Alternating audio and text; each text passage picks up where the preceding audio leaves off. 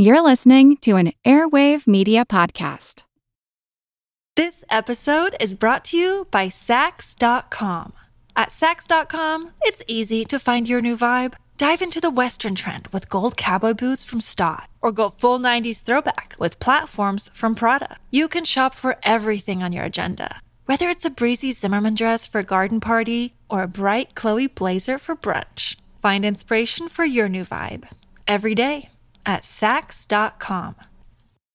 Another day is here, and you're ready for it. What to wear? Check. Breakfast, lunch, and dinner? Check. Planning for what's next and how to save for it? That's where Bank of America can help. For your financial to-dos, Bank of America has experts ready to help get you closer to your goals. Get started at one of our local financial centers or 24/7 in our mobile banking app. Find a location near you at bankofamerica.com/talktous. What would you like the power to do? Mobile banking requires downloading the app and is only available for select devices. Message and data rates may apply. Bank of America N.A., member FDIC.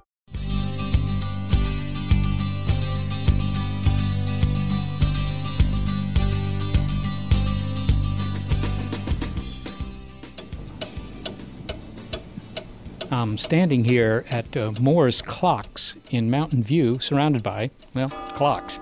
The walls are covered with clocks. They're grandfather clocks standing all across the floor here. There are table model clocks behind me and some of those rotating ball clocks that you can pick up in Europe in a big display case across from me.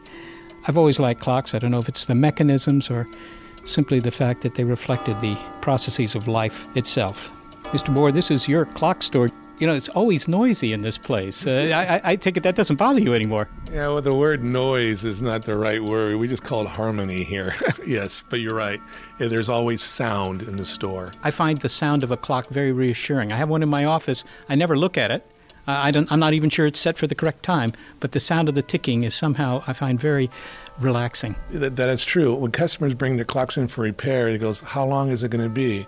You know, it could be 2 weeks, could be, 6 weeks. And they go, what am I going to do without my clock? Because they live by their clocks. It's not a theory, it's the fact. I'm Seth Shostak, and in this hour of Are We Alone? Time. We're surrounded by it, ruled by it, we can't escape it. In this, the first of a two-part series on time, how do we keep track of it? From accurate scientific measurement to the world's most precise timekeeper to how every culture keeps time a little differently. I assume that all the clocks are set for different times so that they'll always be doing something for the customer's benefit. Right. When customers come in here and they always go, what time is it? Because they don't know what time it is because there's not any clock on time to correct except for this atomic clock right here. Otherwise, you're right. I even have to look at that besides my watch, but you're right. Nothing's on time in here. I'm Molly Bentley. Well, as Seth has discovered, a mechanical clock is one way of marking time. But not all events have occurred with a modern timekeeper on hand to record them. If there had been, we'd know exactly when the dinosaurs went extinct, for example. That's the last one. Bob, did you catch that? Yep, it's Tuesday, March 7th. Our last Stegosaurus standing is down, 1:23 p.m. Got that? Unfortunately, we don't have that kind of record keeping. And yet scientists often work in intervals of time that stretch back thousands, even millions of years. So how do they keep track of events long ago? Well, it's an art as well as a science.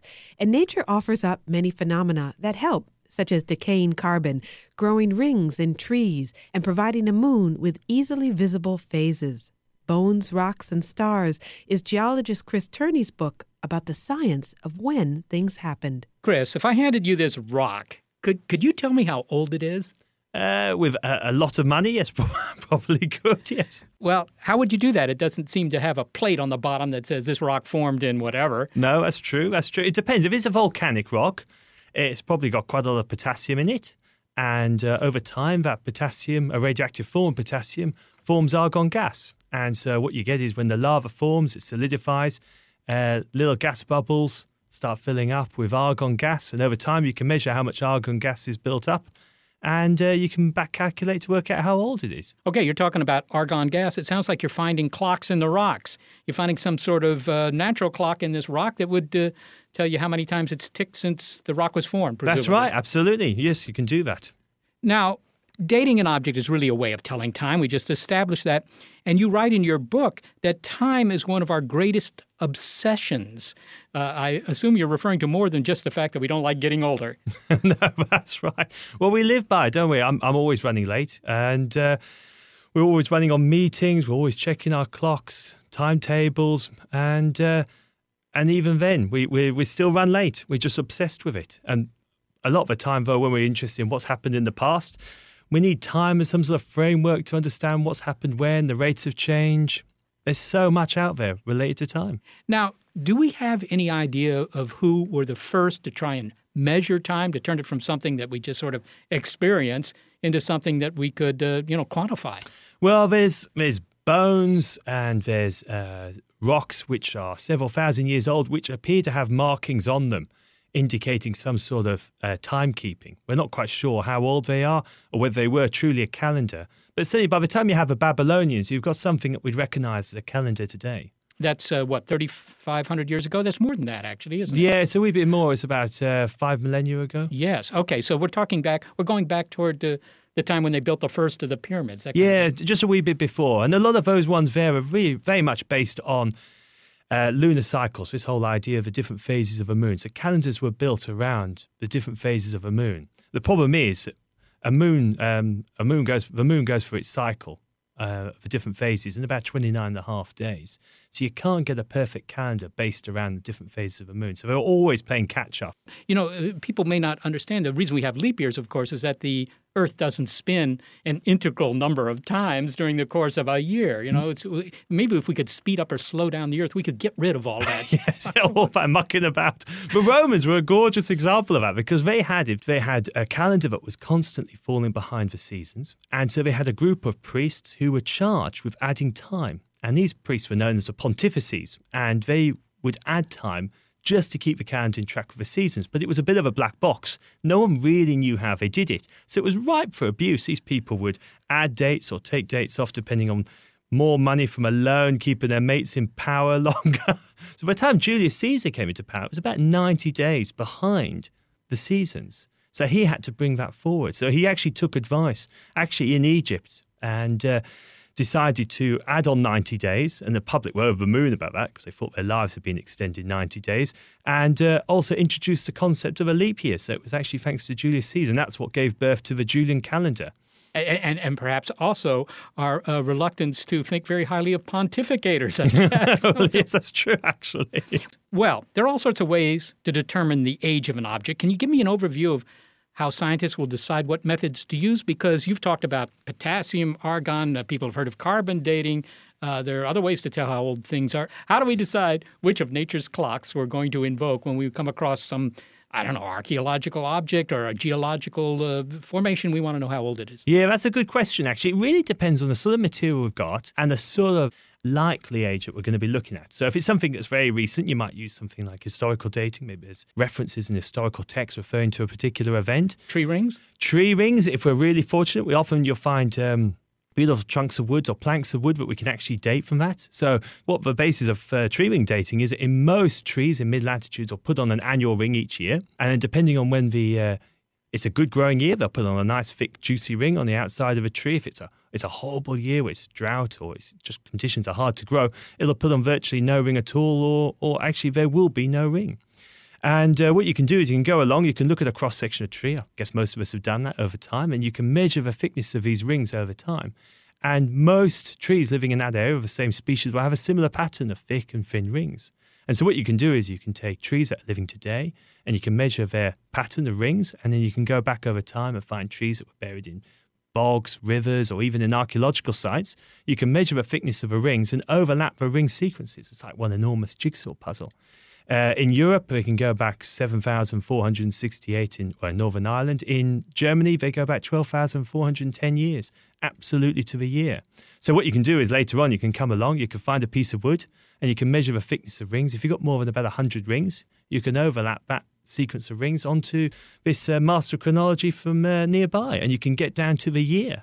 That's fantastic, and there's no real assumption there that you have to make. Unlike other methods of dating, right? I mean, yes, that's right. It's really an absolute dating scheme. It is an absolute dating scheme, and it's just gorgeous. There was a great example, actually, from Roskilde in Denmark. And Roskilde's got this quite a deep fjord, and they sank 6 Viking ships to stop other marauding Vikings coming in and attacking their little settlement. And these were discovered back in the 1960s. And most of the Viking ships could be dated quite well by using retrieving patterns, but one ship didn't fit in at all, didn't match any of the local chronologies from northern Germany or Denmark. And one of the archaeologists remarked upon the fact that actually one of them had sort of an Irish element. Of course, there were Viking settlements in Ireland at the time. And they sent samples over to Professor Mike Bailey at Queen's University in Belfast. And he matched retrieving patterns against that ship that had been found and found it matched perfectly around Dublin. So we could actually tell the ship was made in Dublin. Let's talk a little bit about carbon dating because it reminds me of high school when I dated a young woman named Briquette. Carbon dating, many people have heard of that, and we use that for dating things. Well, for example, famously, the Shroud of Turin. That's right, yes. Reputedly something that held the body of Christ. But, of course, some people are skeptical. How does carbon dating figure in that? Well, carbon dating is a wonderful example. Again, making that decision on what sort of material you want to date or how far back you want to date. Carbon dating really is anything that's lived, pretty much anything that's lived, over up to the last 60,000 years. So if you want to date a piece of coal that's millions of years old, you wouldn't use carbon dating. Right. And the reason for that is the fact that radioactive form of carbon, or C14, forms in the upper atmosphere. And it gets mixed up with oxygen to form carbon dioxide, and the carbon dioxide is then taken up by plants. The bottom line is that those plants, through photosynthesis, fix that carbon, that radioactive form of carbon that's in the atmosphere. And if animals come along and eat those plants, that radioactive carbon goes all the way through the living system. That's fine. While you're alive, you're fixing that carbon, the radioactive carbon. But when you die, or that organic organism dies, that radioactive carbon starts to decay, disintegrates, disappears. And this is where we use this concept of a half-life, which is the time it takes for half the amount of a radioactive isotope to disappear. So radioactive carbon is about 5,500 years, just a wee bit more. So you can go to an archaeological site or a geological section. You can take out wood, charcoal, shells, bones, anything like that. You can measure how much radioactive carbon is left in those remains. You know how much there would have been when it was alive, and so you can back calculate an age. So that tells you how long it's been since that plant stopped taking in carbon dioxide. That's since right. the plant that wood came from died. Exactly. And suppose we're talking about something 20, 30,000 years old. What sort of accuracy do you get with this? Oh, if you get back to about 30,000 years, you could probably get within 300 or 400 years. All right. Well, that'd be good enough for the Shroud of Turin. Well, the Shroud of Turin, this is where you get this wonderful concept of a believer. But the Shroud of Turin was this fantastic object that's known about in northern Italy. It's been known about since the 13th century. It was supposedly found within the belongings of a French knight called Geoffrey de Charny, who wrote the only book on chivalry at the time. And when he died during the 100 Years' War against the English, his widow, desperate for cash, went amongst his belongings and found this fantastic shroud, which he then put on display. And over the years, it eventually ended up in Turin. And there's been a lot of debate over the years about how old this thing is. So the question was, could you date it? And in the old days, using carbon dating, you'd have probably had to destroy most of it to get enough radioactive carbon. But with the advent of new techniques in the 1970s, you can take milligrams of carbon and you can measure how much radioactive carbon is left in that. And 3 different labs got involved from Europe and America, and they all came out with exactly the same age in the 1300s, which basically is smack on when we knew the first historical references to this shroud was. So it looks like Geoffrey de Charny wasn't as chivalrous as we thought. A hoax. A hoax, that's crazy talk. I have to say. Scandalous. Yes. I'm talking with Chris Turney, a geologist at Exeter University, about dating. Chris, we've been talking about radiocarbon dating, but, that's not the kind that we would use, for example, to date some dinosaur bones. And the reason that you can't use carbon dating for things that are older than, 50, 60,000 years is... Well, the reason is because you have this half-life of about 5,500 years, after about 8 half-lives, there's virtually nothing left. So every 5,500 years, half the amount of that radioactive carbon has disappeared. So after another 5,500 years, you've only got 25% or a quarter left, and so on. And so after about 8, 9, 10 half-lives, you've really got such a small amount that you're in background, basically. But of course, the beautiful thing is, because of that, you can go along and you can try and date a piece of coal, and there's just trace amounts of radioactive carbon left on it. So you get an age of 60,000, but it doesn't mean the coal's 60,000. That does confuse some people, or seems to. Everything happened 60,000 years ago. Well, we'll get back to that. So radioactive carbon dating isn't good enough for things like dinosaur bones, which might be 100 million years old. How do we date those? The bottom line is it's very hard to date the bone itself. And certainly once you get back 65 million years or more, very few remains have been found, dinosaur remains, that actually are really bone anymore. They've been actually turned into stone.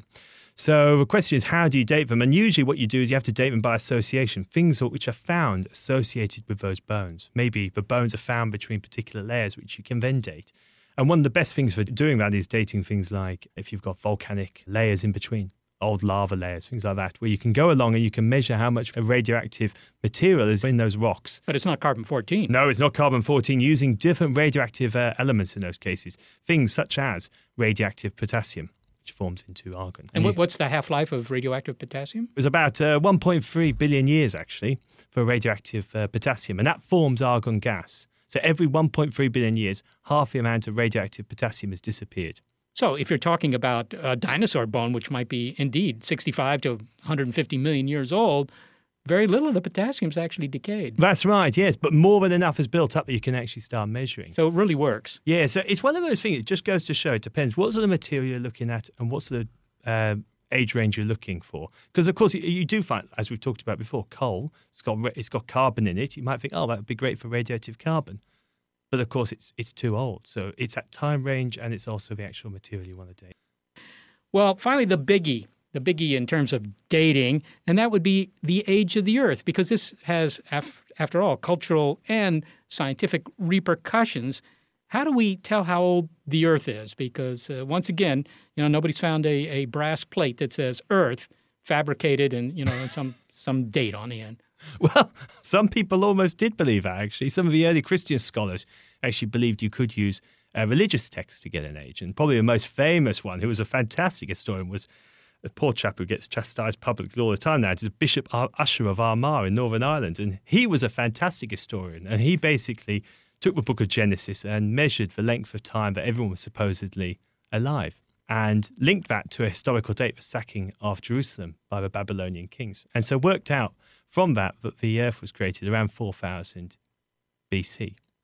So it's 6,000 years old. 6,000 years old. Yeah. But Usher had this wonderful thing that he also wanted to work out the precise day of the year. It was actually 4004 BC he came up with, and he wanted to work out the exact day because the Bible, Genesis, doesn't actually say X date. So he had to try and calculate it another way. And of course, it talks about the Garden of Eden having fruits on the trees. So if it was the Northern Hemisphere, it must have been around the autumnal equinox, around September the 21st. So he came up with the date of September 21st. But he didn't, because he was a Protestant. He didn't believe in this papist conspiracy for the Gregorian calendar. So he corrected the date. So he actually came up with October the 23rd, 4004 BC. Was that a Tuesday? When Earth was formed? I can't remember precisely what day he came up with. It was either Tuesday or Wednesday. Well, now, but this has become an important thing because there are, after all, fundamentalists who take a literal interpretation of the Bible and so forth, who think that the Earth is only 6,000 years old. And I assume that comes from Usher's reckoning? That's right, yes, exactly. But of course, they're using a Julian calendar straight away because they're taking his date of October the 23rd rather than the Gregorian calendar. Well, Chris Turney, lamentably, our time is up. But Thank you, Seth. Thanks so much for taking the time to talk with me. Thanks, Seth. Chris Turney is a geologist at the University of Wollongong, Australia, and the author of Bones, Rocks, and Stars, The Science of When Things Happen. Hey, I really like the way you shed that carbon-14. So I was thinking, maybe you and I could go get a bite. There's a little isotope joint down the street. Yeah, I got it. Radiocarbon dating. Sounds like a real catch. Next, a history of modern timekeepers and how to build a better atomic clock. It's Are We Alone? This episode is brought to you by Saks.com. At Saks.com, it's easy to find your new vibe. Dive into the Western trend with gold cowboy boots from Stott, or go full 90s throwback with platforms from Prada. You can shop for everything on your agenda, whether it's a breezy Zimmermann dress for a garden party or a bright Chloe blazer for brunch. Find inspiration for your new vibe every day at Saks.com.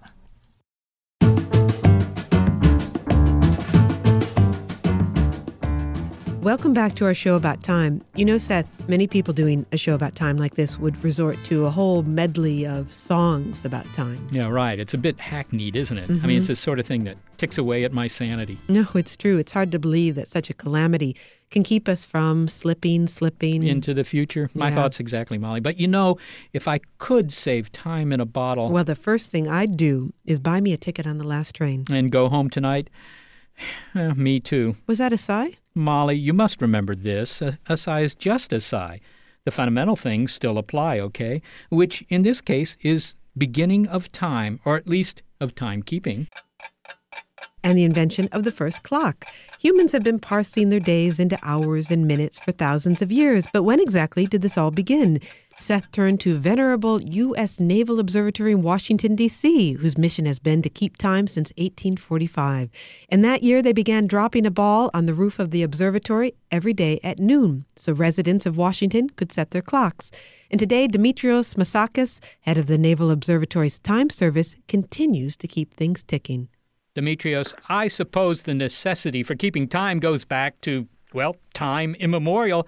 But what was the first clock that we know about? Well, you're absolutely right. It goes back to before historic time, before things were written. So all the information we get on the first clocks come from archaeological things. It doubtless was sundials, and maybe the fanciest sundial, if you want to call it that, would be Stonehenge. Okay, but that's more in the nature of a calendar, really, than a clock, isn't it? That's right.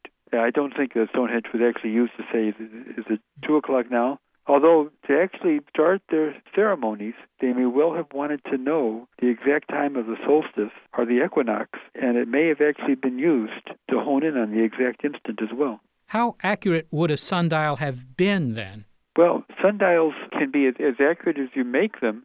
The Egyptian sundial divided the day into 12 hours. It didn't matter if it was winter when the days were short, it still had 12 hours, or if it was summer when the days were long. We know now that the most accurate sundial you could make can be off by as much as 16 minutes depending on the time of year, and that's because the Earth does not go in a circle around the sun, it goes in an ellipse around the sun. You mentioned that the Egyptians had a 12-hour day, and when you say day, in this case, you mean 12 hours worth of sunlight, and that already suggests that, well, in a day, as we reckon a day now, would have 24 hours per day. Where did that come from, that number 24? Why wasn't it 10 hours per day or 100 hours per day? The 12 hours from the Egyptian calendar is the earliest record that we know of it. So they just decided. I mean, there was no particular reason. Well, we could infer what we want. In the French Revolution, they decided to make it 10 hours to the day because we had a decimal system. It might have been related to their rituals. What time does a pharaoh wake up? What time does he eat lunch? And so you have to have a division that way. Dimitrios, surely by the time of the classical Greeks, or at least the Romans, they had something better than sundials? Oh, sure. Things were well advanced. We'd gone into the water clock regime. Plato, the philosopher, actually invented a water clock that was designed so you set it up, it would fill up after 3 hours, and all the little balls that were floating on it would be tipped over and hit a gong and wake people up. There were water clocks all over. There were candle clocks. You burn a candle, and how far down does it go? That's a measure of time. We found some of those, too. Well, okay, candles, water clocks, sundials. Sometimes I think my dinner date companions have sundials, judging by how punctual they are. But when was the first improvement on these classical timekeeping devices? When did we get something better? Spring-loaded clocks came about at the time of the Renaissance, 1430, maybe even that predates the Renaissance. It came in the West. Galileo, famous for the astronomical stuff, invented the concept of a pendulum clock. And so in the 1400s and the 1500s, that was the first great innovation in timekeeping where we started getting into the mechanical age. And from then it just took over. Those pendulum clocks that Galileo invented, now in principle, a pendulum's swing back and forth only depends on its length. So any pendulum, I suppose, would keep accurate time. But I assume that a bigger pendulum would be better simply because there might be fewer frictional losses and so forth. Is that why people build grandfather clocks? Why do they have those big pendulums? Because air resistance counts less, but you also want to look at the time between your windings. You don't want to have to wind it up all the time on that. Big Ben is an example of a very big clock, a very big pendulum clock. What about watches, Dimitrios? A timepiece you could actually carry around. I mean, we take that for granted now, but of course we shouldn't. I mean, in the old days, I assumed that the only way you could know the time was to look at some big tower in the center of town that might have a clock on it, or at least hear its tolling bell. When did they invent clocks you could carry around? I say it started from the Harrison chronometer. Harrison was in England. There was a prize offered throughout most of the 1700s. It was actually King George III that finished the contest to make a clock accurate enough to sail at sea. They started with pendulum clocks. Harrison made them better and better, and he ended up having something which looked like a very large pocket watch. And from there, watches got smaller still, based on those principles. So there was no pendulum in Harrison's clock eventually, right? I mean, it was some That's sort right. of He started with a pendulum, and he ended up with a pocket watch. That's what I tell people. He actually went to a double pendulum first, where you had two pendulums swinging against each other to compensate for each other when you were on a ship rolling in the waves at sea. What was the next big step in timekeeping after these mechanical clocks of the 18th and 19th century? The discovery of quartz. That quartz itself would be an oscillator, and you could count the oscillations of quartz. The first quartz clock was in 1927. In the 1930s and 40s, they sort of took over, became better and better. And in the 50s, people started buying quartz clocks, wristwatches. That was the in thing back then, at least for the geeks. Well, finally, Demetrios, we've always used astronomy to regulate our clocks. I mean, you're with the timekeeping service of the U.S. Naval Observatory, which right away gives you some inkling of the connection between astronomy and timekeeping. The ultimate clock was always the Earth, how long it took the Earth to spin once. But are our best clocks today better than our astronomy? I mean, are we still using astronomy to keep time, or are we using timekeeping to, learn things in astronomy? You're right. We are no longer using astronomy to tell time. The atomic clocks were the first clocks that were reliably more accurate than the Earth. The Earth actually is a very unstable clock as judged by an atomic clock. It has seasonal effects between summer and winter. It also changes from day to day, and it has a long-term slowdown.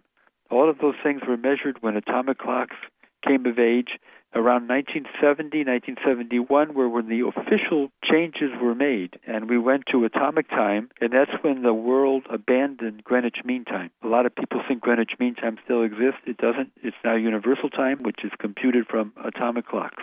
I understand you're putting in a new clock at the U.S. Naval Observatory now. Can you tell me how accurate is that new clock? It's accurate enough that it would lose 1 second in 30 million years. Okay, that sounds good enough for most of my appointments. Dimitrios Matsakis, thank you so much for talking with me and taking the time to do so. You're welcome. Dimitrios Matsakis is the head of the Time Service Department at the U.S. Naval Observatory in D.C. Seth, Dimitrios began by talking about sundials. And did you know that when those first sundials were invented, Roman citizens complained that they were parsing up their lives too much? Is that really true? Yeah, it is true. I guess we've been griping about the tyranny of time for a long, long time. Well, that's really interesting.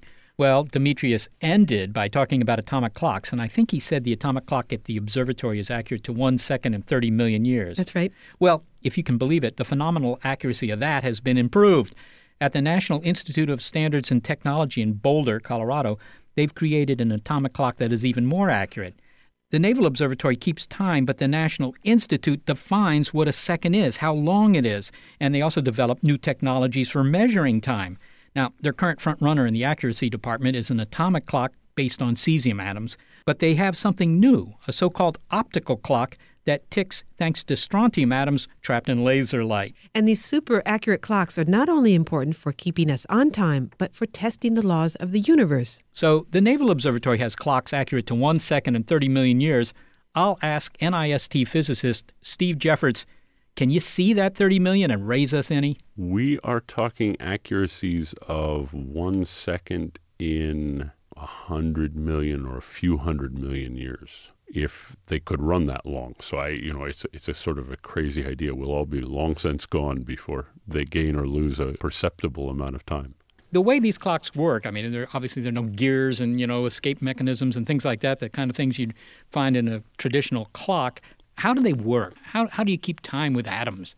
Maybe I can start by saying why we use atoms, because it's sort of important in how you do it. And the idea is that all atoms of a particular variety, say cesium or hydrogen or something, all hydrogen atoms are indistinguishable from each other. There's sort of you can interchange them. And that means that if I build a clock based on, for example, hydrogen, and you build a clock based on hydrogen, we ought to get the same answer for the rate of time, how fast the clock ticks. So the second piece of that is, how do you use an atom to make a clock? And all atoms have, by the rules of quantum mechanics, they've got discrete energy levels. And to change the atom from one energy level to another, I have to shine exactly the right frequency of electromagnetic radiation, whether it's a microwave radiation or an optical radiation, on the atom to make it switch to this other state. Well, it sounds to me like what you're saying is that people have this idea of an atom as, there's this little nucleus in the center, and then there's this big cloud of electrons that are orbiting around it. And what you're doing is you're causing some of those electrons, or one of those electrons, to jump up to a bigger orbit and then back down to a smaller orbit, back up to a bigger orbit. In other words, these jumping electrons are the tick-tocks of the clock. That's a perfectly reasonable way to look at it. And in fact, that's effectively exactly correct for an optical clock. For a microwave clock, instead of the electron jumping from one orbit to another, it's in fact turning the electron upside down and then right side up and then upside down and then right side up, because it turns out which direction the electron is put in the orbit is also important. Mechanical clocks, have a little mechanical thing that goes back and forth. It's called an escapement, and they'll do that maybe once a second. How often do these atoms tick in these atomic clocks? In the cesium clocks, which are the traditional, if you will, atomic clock standards for the definition of the second, the ticking rate is by definition 9,192,631,770 times in 1 second. So if you count 9 billion and change cycles, you have by definition 1 second in our system of units. In an optical clock, that frequency is 1,000,000 times higher than that, or maybe 100,000 times higher than that. And so it ticks 100,000 times more quickly than a cesium clock, which is why they have the potential for being so much more accurate. Why do we need clocks this accurately? I mean, nobody's going to care if you're a trillionth of a second late for an appointment. What's the point? What has always happened when people build better and better atomic clocks, and I should say that these clocks get better by about a factor of 10 every 10 years, and that rule of thumb has held up since 1950 or so, when people started building atomic clocks. Every time we build a better clock, someone comes along and figures out a use for it. That's not a great answer for why we would need them today. Part of the reason we need them today has to do with measuring very short times more accurately, which makes putting, for example, huge amounts of data down optical fibers and things like that at least arguably more doable. The other thing we tend to use them for these days is turning around the use of the clock and saying what we're going to do is measure how fast, for example, a cesium clock ticks relative to a clock based on ytterbium, let's say. And we're going to measure that ratio with exquisite accuracy today. And we're going to wait a year and we're going to measure it again. And if we understand the laws of the universe, that ratio better not change, because we have this idea that the laws of physics don't change with time. They're just set. But that's an assumption. And an awful lot of what we do with these clocks these days is try to test these sorts of fundamental physical ideas we have about how the universe works. The other thing we use them for is to test relativity. Well, one of the very old predictions of relativity from 1905, I guess it is, special relativity says that, when I get in my car to drive home tonight, I'm going to age a little less quickly than if I just stayed in my chair back here at the office. Mind you, going at 40 miles an hour, I suppose that difference is probably less than a trillionth of a second. So I probably won't notice it when I look in the mirror. But do we have clocks that are accurate enough? Build two of these guys, put one in the office, another in my car. Would I see the difference after I made my trip home? You should. Now, I'm trying to do the arithmetic in my head to decide how fast you'd really have to be going for how long to tell. Well, but they do experiments like this, right? Absolutely. Okay. Absolutely. In fact, the international definition of the second is in terms of the cesium atom, as I said, and it's defined at something we call the reference geoid, which in hand-waving terms is mean sea level on the Earth. But in the United States, our national standard is in Boulder, which is some 2,000 meters above sea level. And that is a huge shift in the clock frequency for not the special relativity effect you just mentioned, but for a general relativity effect, which says that the further you go away from a gravitational source like the Earth, the faster your clock runs. So in fact, the clock in Boulder runs some 2 parts in 10 to the 13 faster than it would if it were at sea level where it belongs. So we have to correct the frequency of it to pretend it's at sea level. Well, I'm gratified, Stephen, that for every second that I age, the people in Boulder and Denver are aging a fifth of a trillionth of a second faster. That makes me feel better. I'm speaking with Steve Jeffords, a physicist at the National Institute of Standards and Technology in Boulder. Looking to the future, Steve, do you see any limit to how accurately we could, or how accurate a clock we could make? I mean, is this, you say it's getting 10 times better every decade. How much longer is that going to continue? I would argue we are quickly approaching some sort of fundamental limits. And the limits have to do with the way we traditionally look at the universe.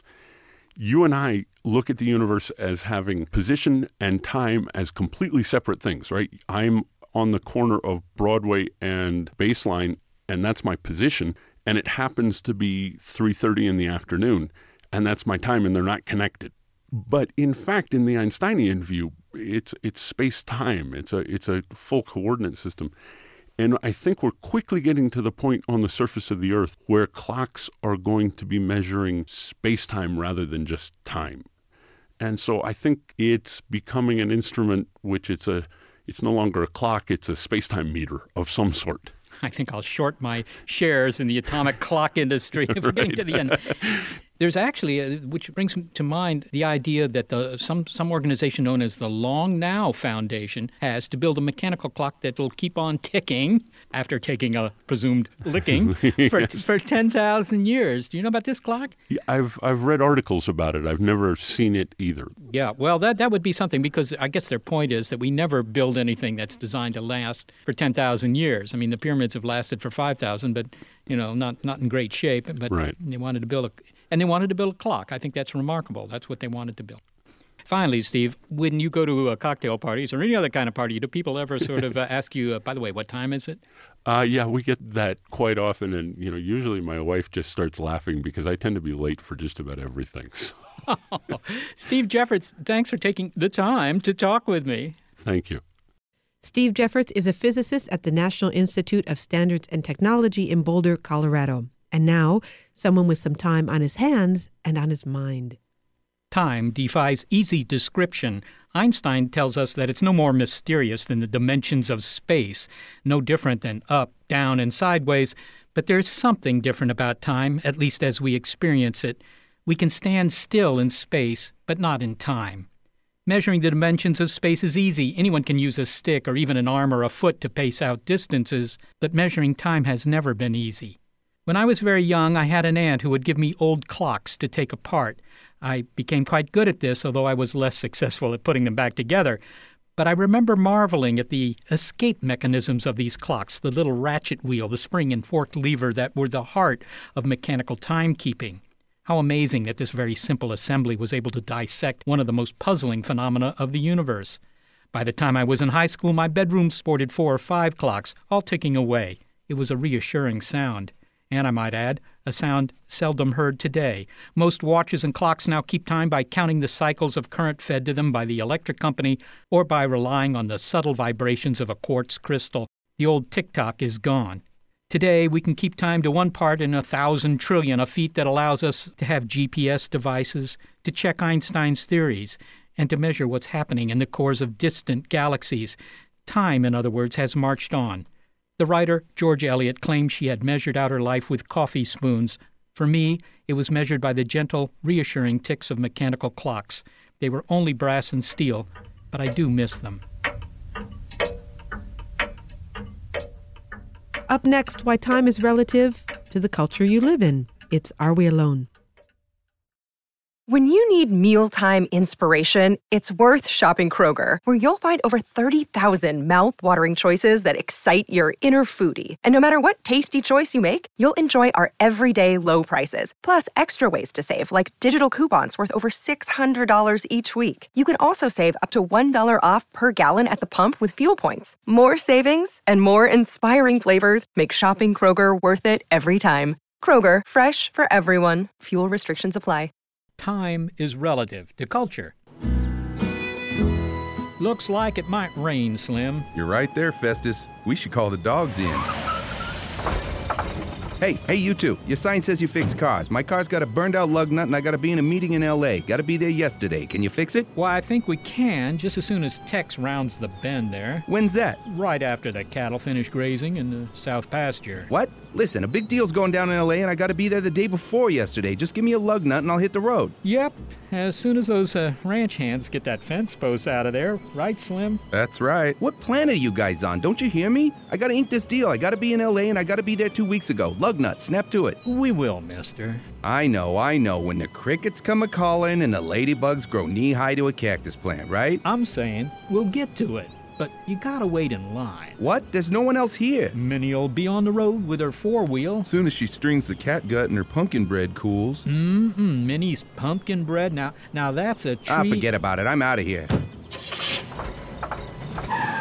Hey, Festus, we gotta go. Oh, that's right. Hey, we got a Western Ranchers video conference call in 17 seconds, according to my radio-regulated atomic watch.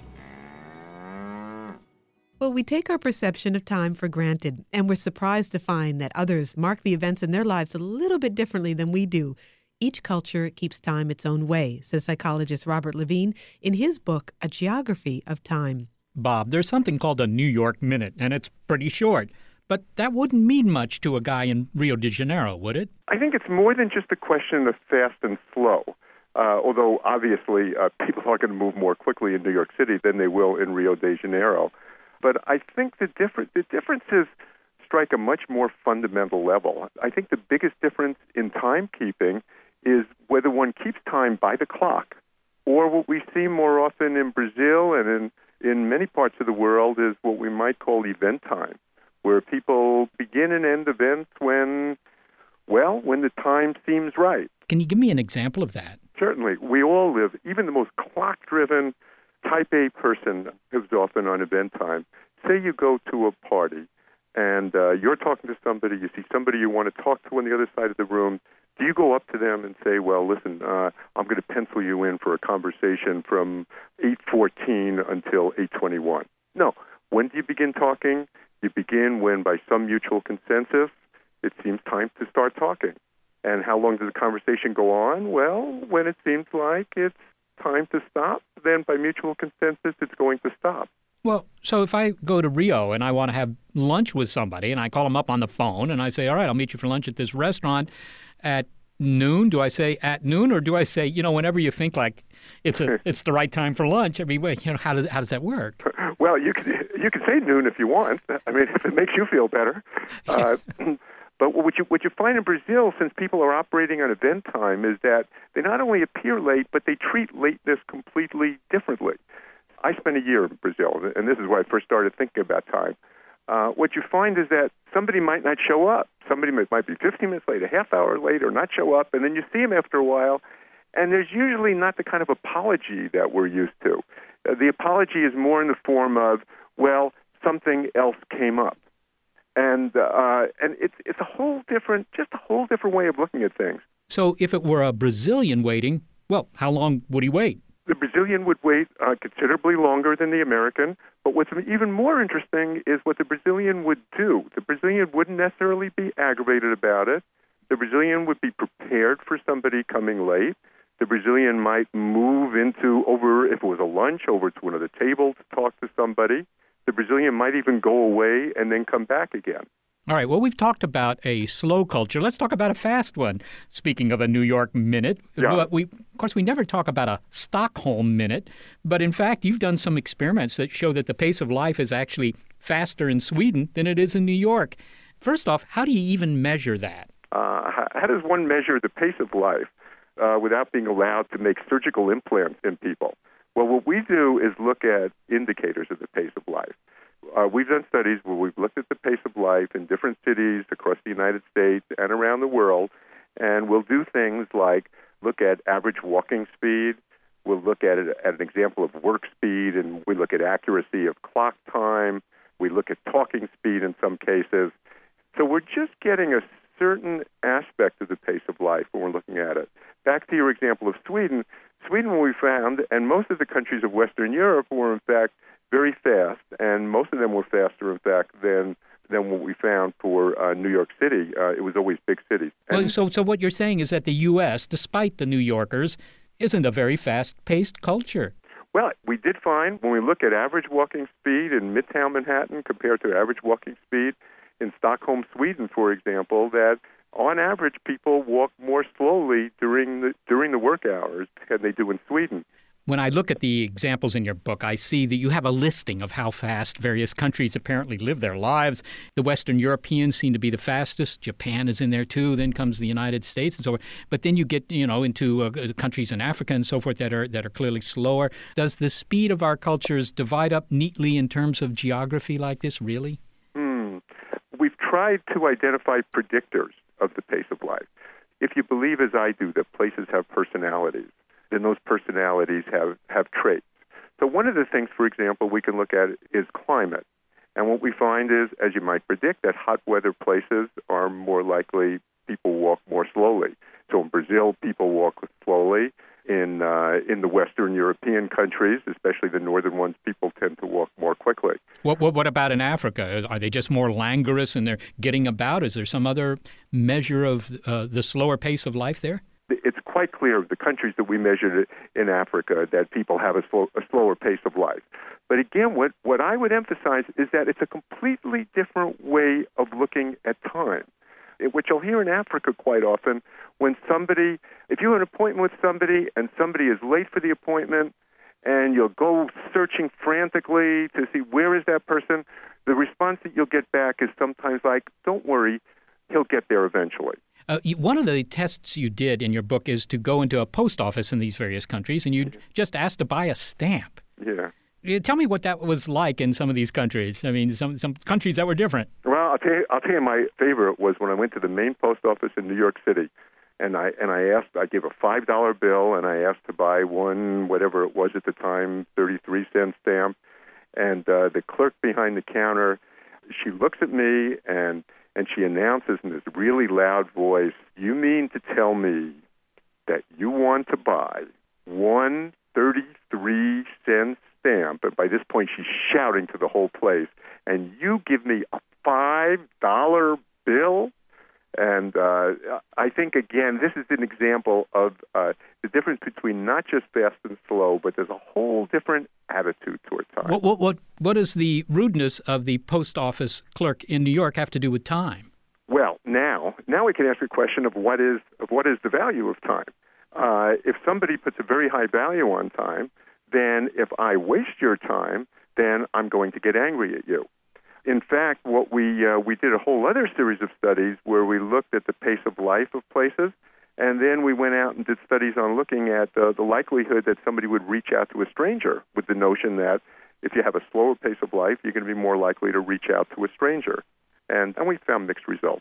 All right. Now, in all your travels, Bob, of studying time, even though you were there to study these cultures, did you ever find a conflict with your own sense of time? I mean, did you ever find yourself getting impatient by the meandering pace of some of these other cultures? I found myself getting impatient, even though I had primed myself always when I go to another country to try to suspend my assumption and my values and just observe what's there.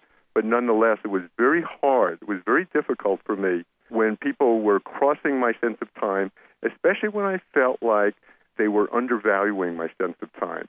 It can get to be very personal when one feels that one's time is being wasted, or when another individual is giving you the message that their time or somebody else's time is worth more than your time. Can you give me a brief example of that?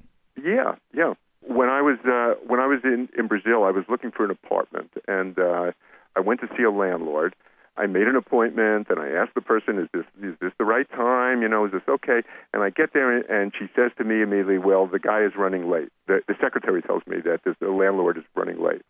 And so I did what I often do in the United States. I said, well, okay, that's okay. I understand, but I have some errands to do. How about if I come back in 15 minutes?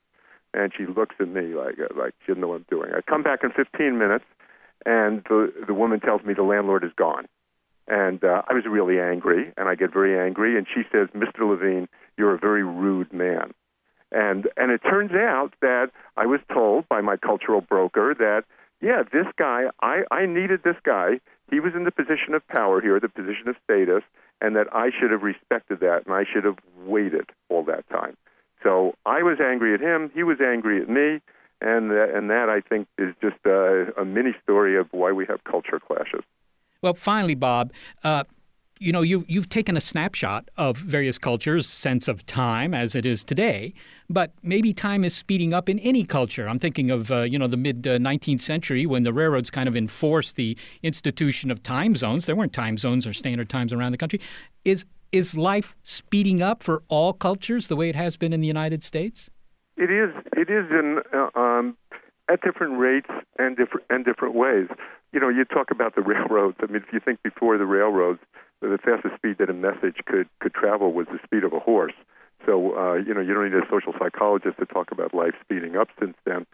If you look at some countries like the United States, we find that we're increasingly valuing every moment. And the idea of wasted time can now pertain to very, very small parts of time. What we see if we look at some of the so-called third world nations is that people are moving more toward clock time. And they're having to learn how to live on clock time with some of the consequences of that, for good and for bad. Certainly the world is moving toward a faster pace. All right. Well, Bob Levine, I want to thank you for being with us, and I think I'm going to take a long lunch. Thanks very much. You're welcome. Robert Levine is a psychologist at California State University in Fresno and the author of A Geography of Time. And yes, you guessed it, we're out of time. But there's more to come in part 2 of our 2-part series on time, Warping Time, next week. Meanwhile, thank you to Barbara Vance and Gary Niederhoff for their help with the program, also the NASA Astrobiology Institute. And the SETI Institute, whose mission is to understand life on this planet, the possibility of it elsewhere, and, well, that includes understanding the subtleties of nature's physics. Oops, look at that. Gotta run. Ooh, me too. Well, Slim, I don't know about you, but I'm not moving. Until we can't tell where the starlight ends and the fireflies begin. Boy, you're right about that.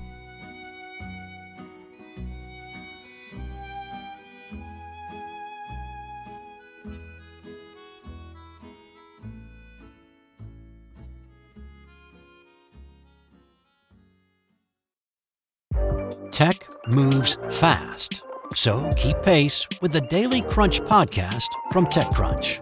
With new episodes every day, this podcast will give you a quick overview on everything you need and should know about startups, new tech, regulations, and more. Listen to TechCrunch Daily Crunch now, wherever you get your podcasts. That's TechCrunch Daily Crunch, wherever you get your podcasts.